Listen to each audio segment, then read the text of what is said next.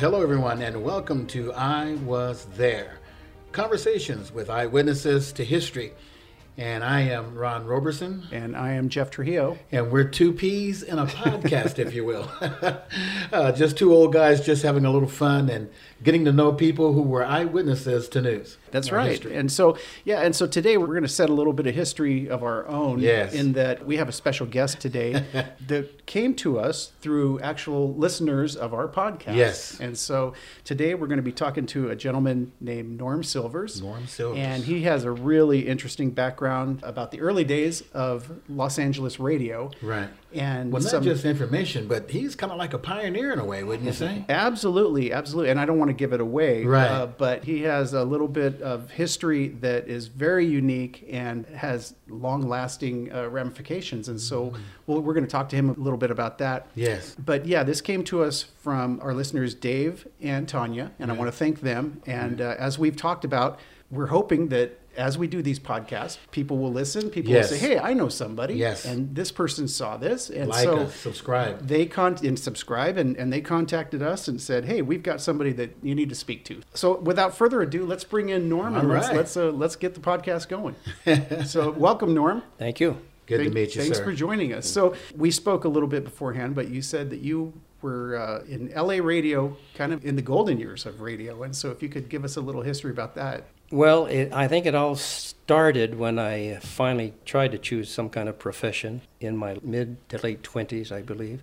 And I went to a radio and TV school in Hollywood called Don Martin School of Radio and Television Arts and Sciences, sometime in the middle of 1957. Went through structure, the courses that they had, including the preparation for the FCC test for a first-class FCC operator's license. Got out of there in toward the end of 1959, and I found out the chief engineer of a station called KCBH, 98.7 in those days on the FM dial. They needed another operator and announcer, I think probably just to work the board, the controls. And I got the lead that they needed somebody like on a Sunday shift.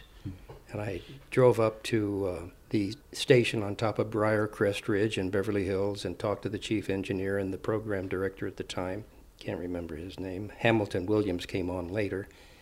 And they hired me right out of the TV school, and I got the job working the board and turning on the transmitter and turning it off for, I think, 1 day a week for a while, and then I worked into a full-time shift at KCBH back in 1959.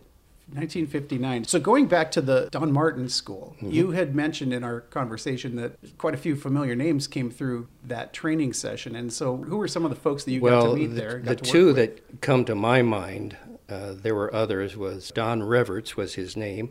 Eventually he took the name of the real Don Steele. Yes, remember. And the one who did the broadcast of the Rose Parade all the time, Bob Eubanks? Eubanks. Yes, Bob Eubanks was there at the time. A guy named Jim Steck, I believe. I think he went on to KRLA for a career there, as did Bob Eubanks.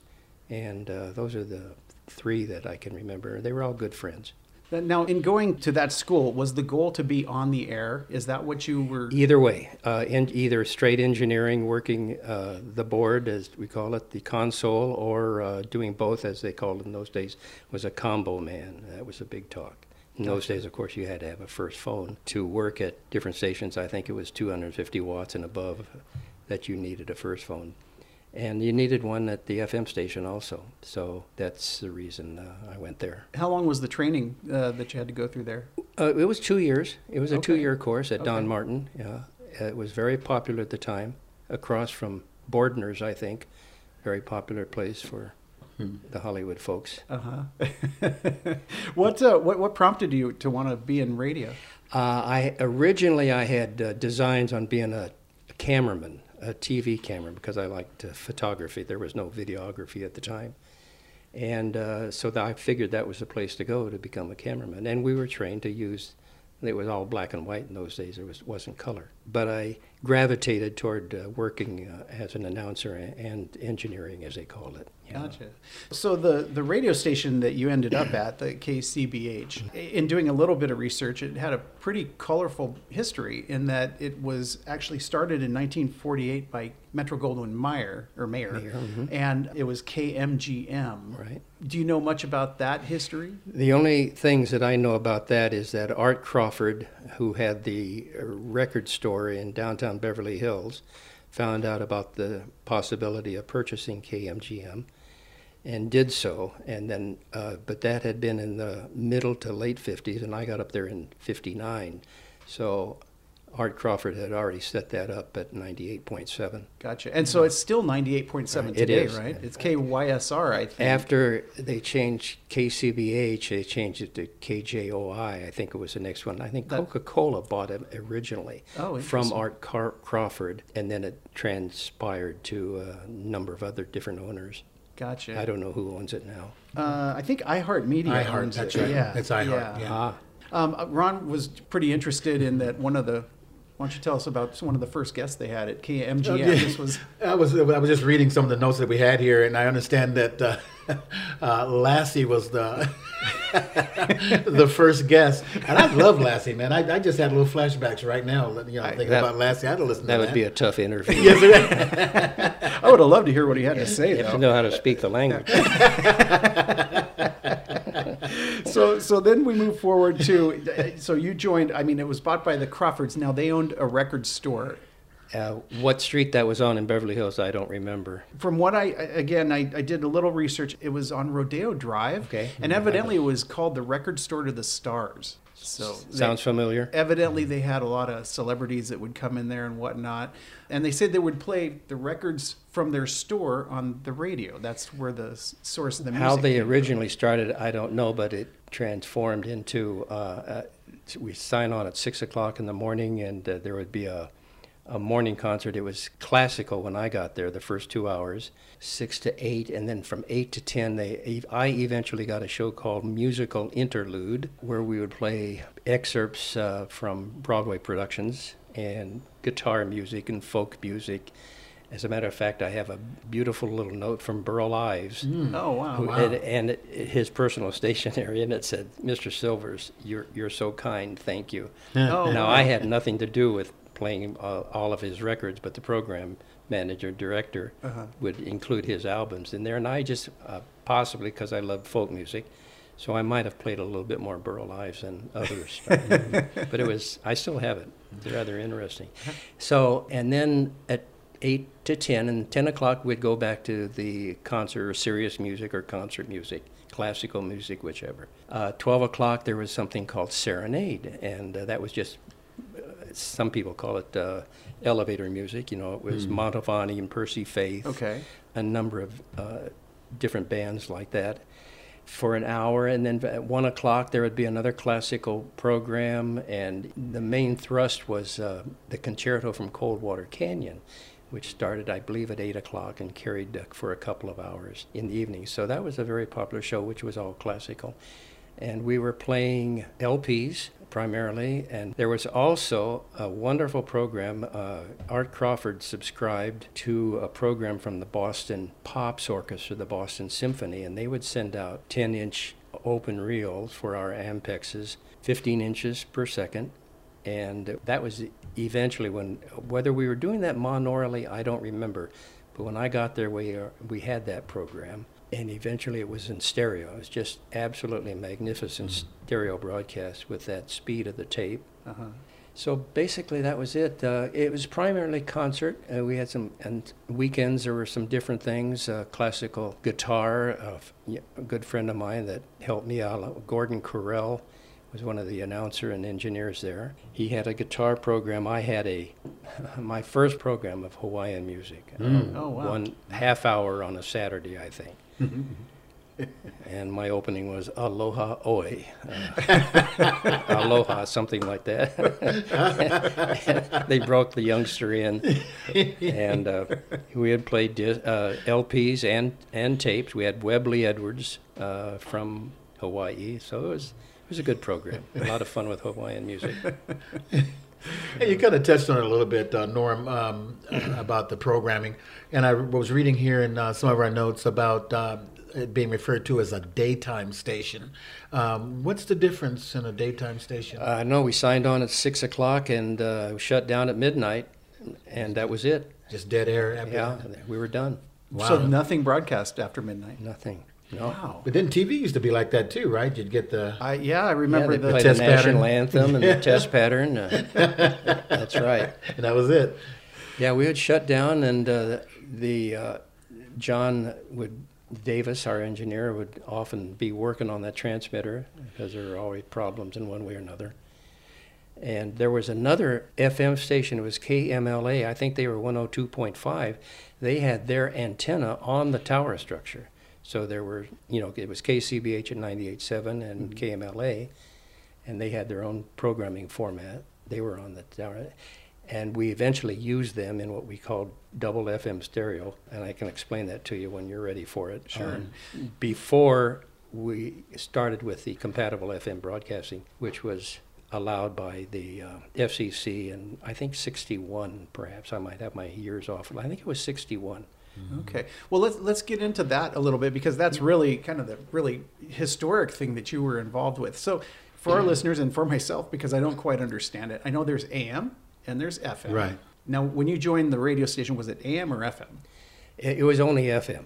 It was only FM. But okay. Art Crawford, and the owner, and John Davis, the chief engineer, had worked with an AM station early on and had actual stereo broadcasting, and where one channel you could listen to the FM at 98.7. I don't know which AM station it was that they broadcast on the right hand side. So the early pioneers, the ones who had FM receivers in their homes, also had their AM radio, so you could listen to some stereo. That started and ended before I got there.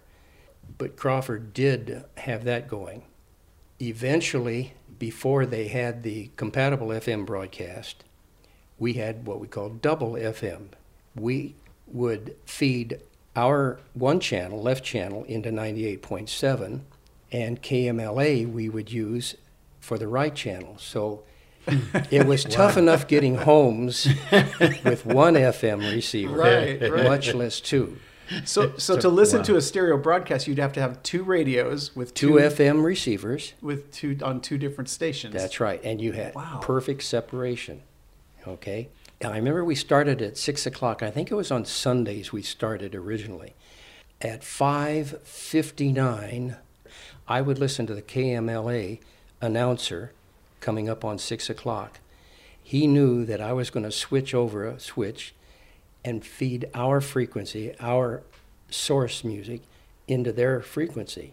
So he had to be done. So at 5:59:59, so basically 1 or 2 seconds before 6 o'clock, he would stop talking.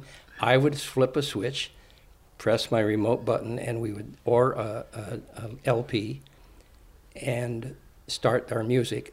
So Wow. you had to tune 98.7 on left, 102.5, and you had stereo sound. Wow. That was Wow. before the compatible FM came around. So, Norm, I'm a little confused. What is the difference between AM and FM? I'm trying Well, to that understand. you might be talking about. It's just the frequencies that the FCC has allocated, and the FM is at a much higher frequency of some sort. So the technical part of it, I studied it and knew about it, but I can't explain it exactly right now. They're two different ball games. From what I read, I guess FM was more appealing because it had less static and better clarity. I think AM had the static. Right. That Or would I'm be sorry, the- I'm sorry. Right. You're right. Right. AM Right. had the static. And right? FM was much cleaner. Yes, and that's why kind of the transition to FM and the stereo capability. Well, the full frequency response supposedly is with FM, and AM didn't have that bandwidth to get the full frequency from the very low to the high end. So Right. FM had it Right. built into it. Yeah. Even the DJs were a little different on FM and AM as well, right? It seemed like the AM guys were a little more high octane than They were. the They were. DJs down in FM sort of low-keyed it quite a bit more, a little more sophisticated, supposedly. Poor choice of words. But, yeah, that's what we try to promote or connote. So when you would play these records back, were you on a single turntable? Single turntable. But then the signal was split between set to two different stations and two. That's right. So if you were in a car, you didn't have that capability. First of all, yeah, in those days, it was tough enough to get homes with FM receivers, and the car market was really, really down in the doldrums. Yeah. It was still building. You know, Becker and Blaupunkt were two of the big names that people started putting in their cars, but it was tough to get what they call the mobile traffic. Sure. And it took quite a number of years for that to blossom the way it did. But you're right, they were probably monaural, so even though we're playing stereo, you're only going to get one channel. Right. Wow. And when we did the double FM channel, if you only had one receiver, you tune it to either 98.7 or 102.5. I believe that was the numerical number for KMLA. So you'd only get one channel. So in those years that you worked, from 59 to, I think you said... In the early 60s. To the early 60s. I mean, that's 4 or when 5 really years. rock and roll was kind of really coming to its height. And then records were starting to be produced in stereo where you'd want both channels so you could hear different instruments on different sides. And so I would imagine having that stereo capability would be something that everybody wanted. Yeah, that's what we hoped for. Yeah. We actually even hoped that FM would give a rebirth to the old radio programs, the drama programs. Oh, interesting. We were hoping that would, where you could have the stereo, which enhances because of our two ears and the way we listen. It would have been a wonderful venue for the radio drama shows. Sure. But that never worked out. Wow. God, I remember those. You just gave me a little flashback, of some of the old radio shows that I would sit by, the Lone Ranger and Boston Blackie. Yeah, well, and I remember Let's Pretend on Saturday mornings. Yes, sir. Cream of wheat is so good to eat. Yep. If you eat it every day, yes. But yeah, it would have, and especially the dramatic shows, yes. really heavy dramatic, it would have been enhanced by remember. the movement. Yes. Because, you could hear a train going from the left speaker to the right speaker. And so there were a lot of gimmicks to try to promote that beautiful enhancement of motion. Yes. So, yes. But FM was the way to go. It was very clean compared to AM. So the big historic piece of history that you were involved with, tell us about that. Well, if you're talking about, we started that double FM broadcasting. That lasted for a number, I don't know if it was years, but the FCC had a lot of input into some kind of what they call the compatible FM, because so many people were only getting one channel. So, and they knew that FM had what they called a subcarrier sort, that they could put that to use in a number of different ways. So I think in 61, it was RCA or GE and Zenith combined. I was just reading about that. And the FCC finally narrowed it down to that particular system that would allow people with only a monaural system to hear both channels, and people with stereo would hear both channels, obviously. So our chief engineer, set us up to have a promotion and get us started with the compatible FM broadcasting on one Sunday noontime that was set up. I believe that some of the stations on the East Coast and the Midwest, I had heard that a station in Chicago had been one of the first to use the compatible system. And I understand that KCBH was the first one west of the Mississippi to set it up and to broadcast in it. So we had a big promotion that you're going to hear compatible FM stereo on this Sunday noontime. Wow. And a gentleman by the name of Bruce Wendell, who happened to be an announcer for KCBH, he did a voice track, and I was the engineer at the time, so I was going to work the board. Bruce had his intro and his back announce on a tape that I could cue up. Once he would enter the music and say, now here, Norm Sovers is going to play this song or this record or something, and then I would have the record queued up and I would play that, and then I would cue his voice up for his back announce. When the music was over, I wouldn't say anything, my mic was closed, but I would put his voice on, and he would back announce it, then read a commercial and go to the next music. So I was just working the board. This one Sunday morning when we had our first production, the thing that I remember most vividly is that I had queued up a London, they call it FFRR, something like that, a London stereo record. And it happened to be a little bit warped. Records would get that way at the time. And we had the large turntable, and I had it queued up perfectly. And we did what we call slip starting. We would start, and there was some felt underneath the record. So I would start the turntable, and I would hold my finger on my hand on top of the record to keep it from moving. And when he entered it, then I would run the pots up, the controls up, and release it, and it would, it'd go maybe 5 or 6 inches. You'd be at your first note. Well, Art Crawford Sr. and John had set up the tone arm on this big turntable was sort of jury-rigged to a certain extent, and it wouldn't always track exactly right. Well, here's his first record. So this is the first time that FM is being broadcast in full compatible stereo, FM stereo, west of the Mississippi in the United States. Exactly. And I released that thing, and I ran both pots up. It wasn't a ganged pot at the time. I had to turn left channel and right channel up at the same. And that tone arm jumped about 3 inches all the way and came back down on top of the record all the way to the spindle in the center. And I don't think I ever moved as fast getting those pots back down again. Cued it back up. I think I put a quarter or something on top of the tone arm. And I remember putting a penny on top. Right, to hold it down. Yeah, to hold the needle down. Yeah. And I cued it back up and started up again. Didn't say a word on the microphone and let it go. And we got through it. Wow. But it had egg all over your face. That was. But we got through. I think it was 2 or 3 hours of it, and it came out pretty well. Wow. That was.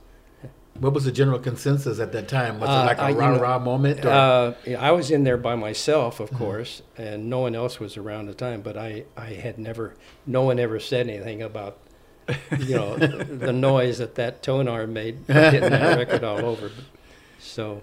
But the feedback on the sound, yes, people must have been amazed when they heard eventually, that was the beginning of it, and everybody joined in. And so we had our compatible FM stereo.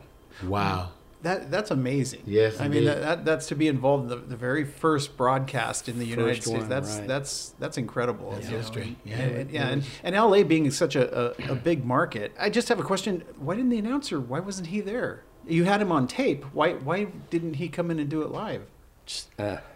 It was a tight budget. Even then. In those days, it was none of us were getting paid what they're getting paid in several years later. So Bruce would come in or other announcers would make the voice tapes also, so you could do a whole 2-hour shift or a 3-hour shift, something like that. Intro, back announce on a tape and get done, and you're out of there in a half hour or so. So it was a money saving bit at the time. That would have been much better if someone had been live, but we weren't thinking that far into the future. Let's try this, see if it works. Sure. One step at a time. Wow. So your radio station, and you showed us some pictures, and we'll put some of those pictures on our Facebook page if you don't mind, just so people can kind of see what you were working with. Good looking guy too. Yeah, I'm jealous. We have faces for radio. Indeed. Speak for yourself, Chuck. But we in that picture, there's a lot of equipment around you. Right. I mean, it took a lot of equipment just to have the technical capability to do this. What was the studio like? You said it was a house, and then there was a tower next to it, right? The tower on top of Briarcrest Ridge. The Crawfords lived in the home right next to it, and the studio, the KCBH studios, were built. Apparently, either KMGM had built that or Art had done that himself. I don't know. But it was built around the base of the tower structure. And John Davis was the chief engineer. John was a dear friend and passed away a few years ago.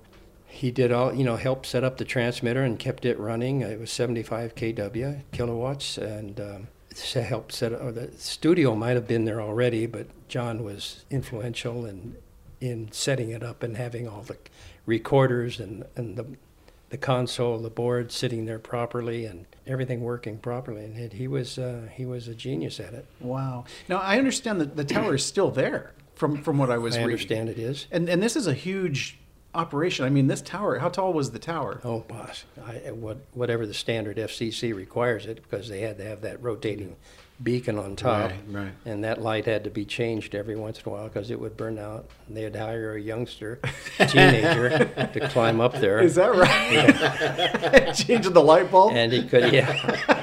And he had nerves of steel. It didn't bother him at all. I think it's several hundred feet tall. Yeah. From what I read. It's pretty tall. It could be. I'm not sure about a couple hundred.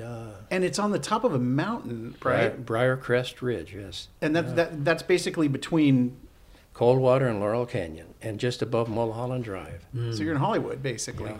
Wow. And I think technically they put the tower, from what I read, it was either the studio or the tower. They specifically placed it in Beverly Hills because that was KCBH, and they wanted to promote the fact that it was in Beverly Hills. Well, that stood for Crawfords of Beverly Hills. That's what it was, right? Amazing. Wow, He was amazing. promoting, Yeah. Wow.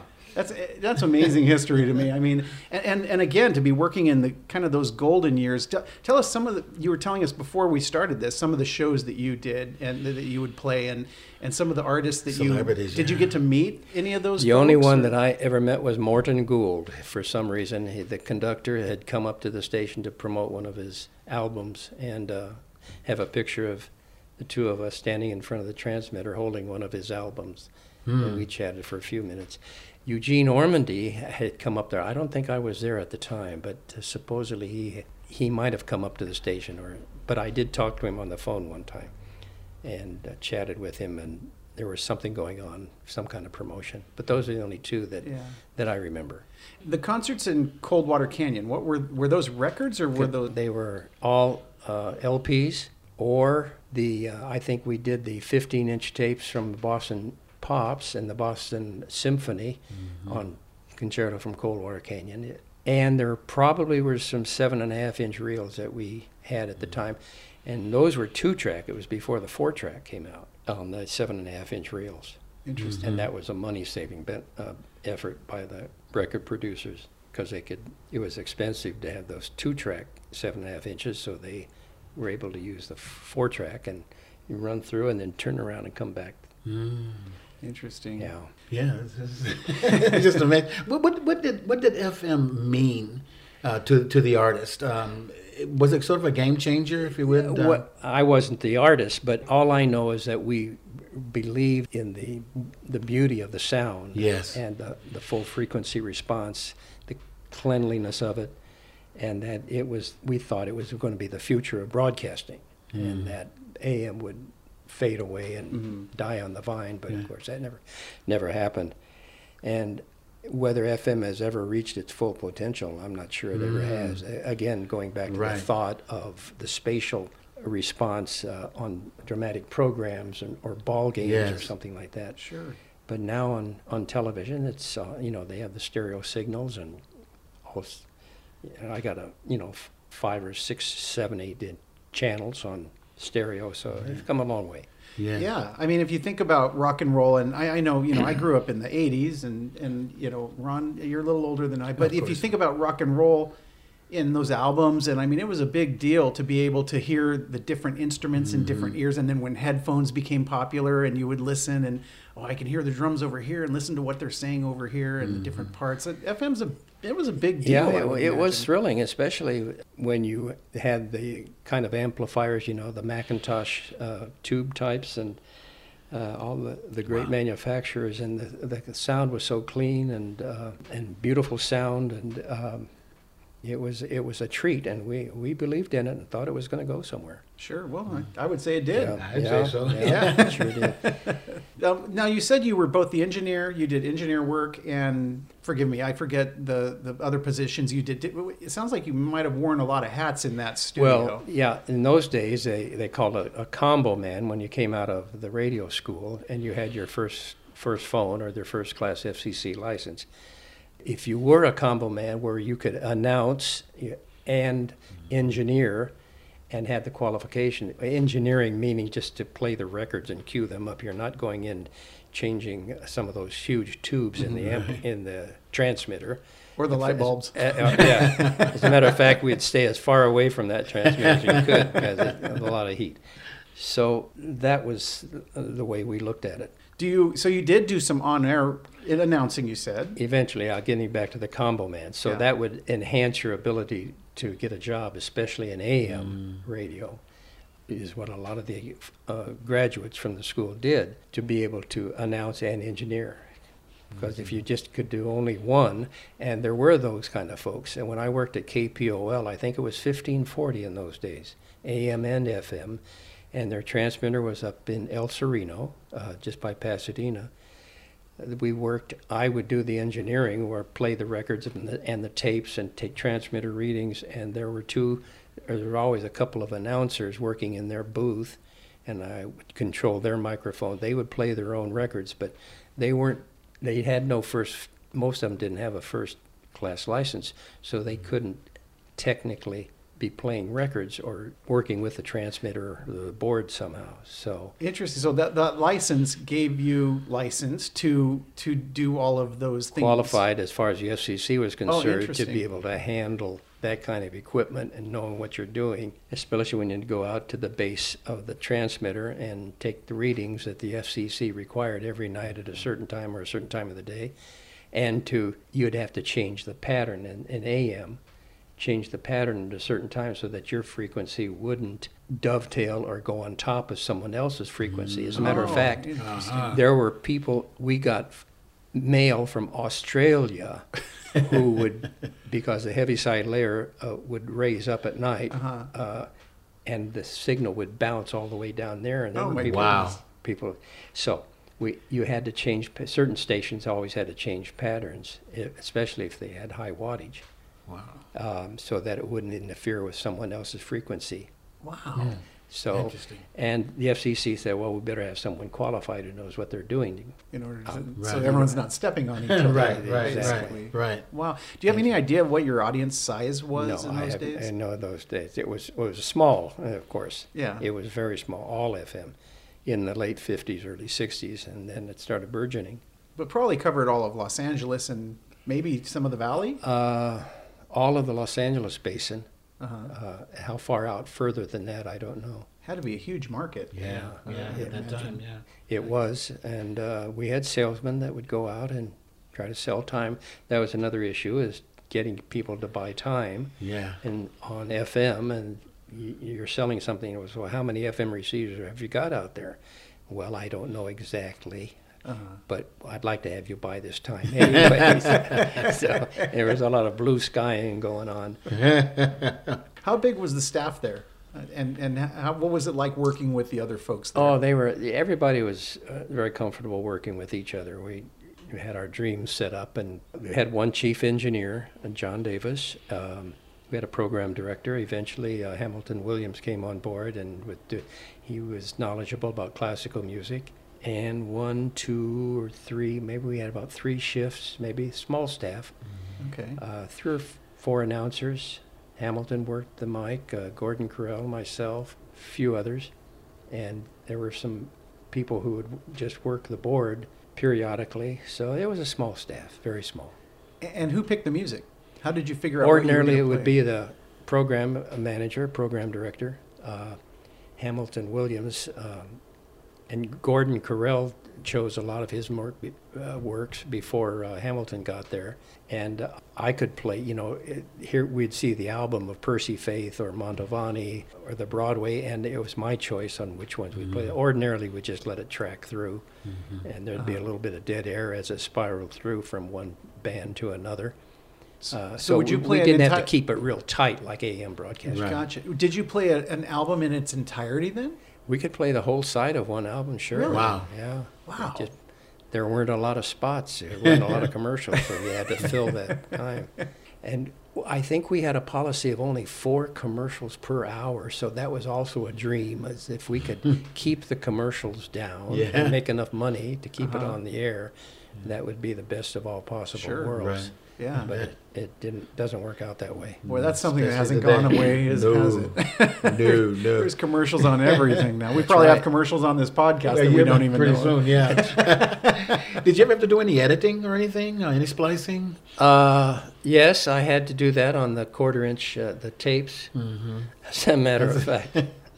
We were playing the Boston Pops or the Boston Symphony one time on this big Ampex with the 10-inch reels, 15 inches per second, and all of a sudden the tape snapped. Oh no! And it's starting to spool out. Okay, and the take-up reel is just sort of spinning and slowing down, and it's feeding. The music is still playing, but that tape is just all piling up. And I saw, 40 yards of tape on the floor, and it was still rolling. So somehow I was able to find the end of that tape, and the end of it spinning around on the take-up reel. I think I got some Scotch tape, cut it thin enough, and taped those two together. Yep, and let it go. And then I started put my finger in there and wound it all up, and then because we had to, I think we left it tails out, but at least it was all on the reel. Right, right. Yeah. Big spaghetti mess. You And look at that and commercials? say, this can't be happening. Commercials were the same. Did you have to do carts for your commercials, that kind of stuff? No, all of ours were live. All of ours were live. Eventually, I'm trying to think back when we had no carts at the time, cartridges that we fed in there. There were some on tapes. There were audio tapes, I think the 7.5 inch. There were some audio tapes that we used for some commercials. We read most all the copy live. So, that came later. Yeah. Wow. Yeah. I don't want to put you on the spot, but do you remember doing your call sign? Do you remember what you would say when you would do that? This is just KCBH-FM 98.7 Beverly Hills. That's all we had to do. That was it. That was it. You probably had to do that once every half hour or something like that. I don't even remember a mandate, whether it's FCC or that we had to do it at a certain time. We just automatically did it at probably each time we opened the mic, it could be a half hour. We'd play a whole concerto or a whole symphony. It might go 45, 50, 55 minutes without any, and then we would probably give our call sign at that time. Yeah, there's some wonderful stories. I was going to say, Sure. you have a couple favorites that you can share? Come on, Norm. I know you got. Come on. This might go on for a while. I had a 1960 Fiat 600 that I drove up and parked it right next to the station, went in, turned on the transmitter, started my shift. And one morning, up there by myself, of course, the Crawfords are in their house, probably still sleeping, and I put on a McDowell piano concerto. Let it play, and we had speakers outside. John had set up a speaker outside so we could turn it up. If we happened to go out of the building, you could hear the music playing. If anything happened, you could run back in, because they were known to stick in a groove periodically, or a tone arm bouncing around, as you've heard before. So I walked out, and I think I washed my car. I had the hose up there, and I finished washing it, and I tried to start it, and of course I got the distributor wet, and it wouldn't start. So I said, well, because it's on a real steep incline coming around the house up to the station. So I said, if I just turn the ignition on, put it in low gear or hot second gear, and I coast down a little bit, I can probably get this started. Well, I tried, and I got down to the end of the driveway by the house, and I looked back. I could still see the station. Well, I have an FCC license, and you're not supposed to leave your watch. You know what I mean? So I'm looking, but no one's up there. So I said, well, I got to get this car started now. So I tried it a little bit more, because it's downhill all the way to Sunset Boulevard. Sure. In the Hollywood Hills. Now, so I'm still going, but there's a fire road that led up from the back of the Crawford's place, and it led down to Mulholland Drive, quarter of a mile down, or less than that. So, but there's a chain across the fire road, but I got close to it, and I reached out of the driver's side, and I lifted that chain up, and I was able to get my Fiat underneath it. Wow. Okay, because I'm going to get that car started. So I'm looking back up. I'm several hundred yards away. I can't hear the music anymore. I got all the way down to Mulholland Drive, a long way away from the station. That music is still playing. Yikes. And I'm looking, and I stand there, and I look, I said, I don't believe what I've just done. I coasted down Mulholland Drive to Laurel Canyon. Somehow I got there, ran into an elementary school, went into the principal's office, and I said, whatever her name was, I said, could you have somebody give me a ride back up to the radio station? No one else has ever heard this story. Trust me. She said that she got the custodian, God bless him. He got in his car, and we went straight back up the way we came, and I got up to the chain that was blocking the road, jumped over that chain. I thanked him very much, ran up, and I'm out of breath. I get back, and there's nothing coming out of the mute. Oh, no. Because it's been a half hour, 40 minutes already. Long record. And that record is going in the center.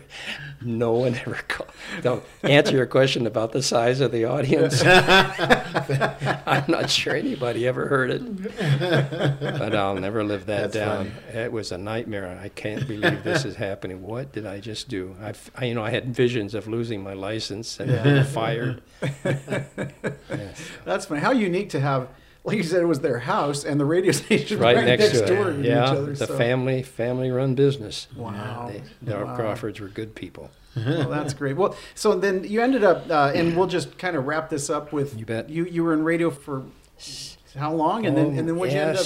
7, 8, 9 years, and I had gone back to Arizona and went to Arizona State and got a bachelor's degree and ended up with enough hours to get a teaching credential. Came back to California and went into education.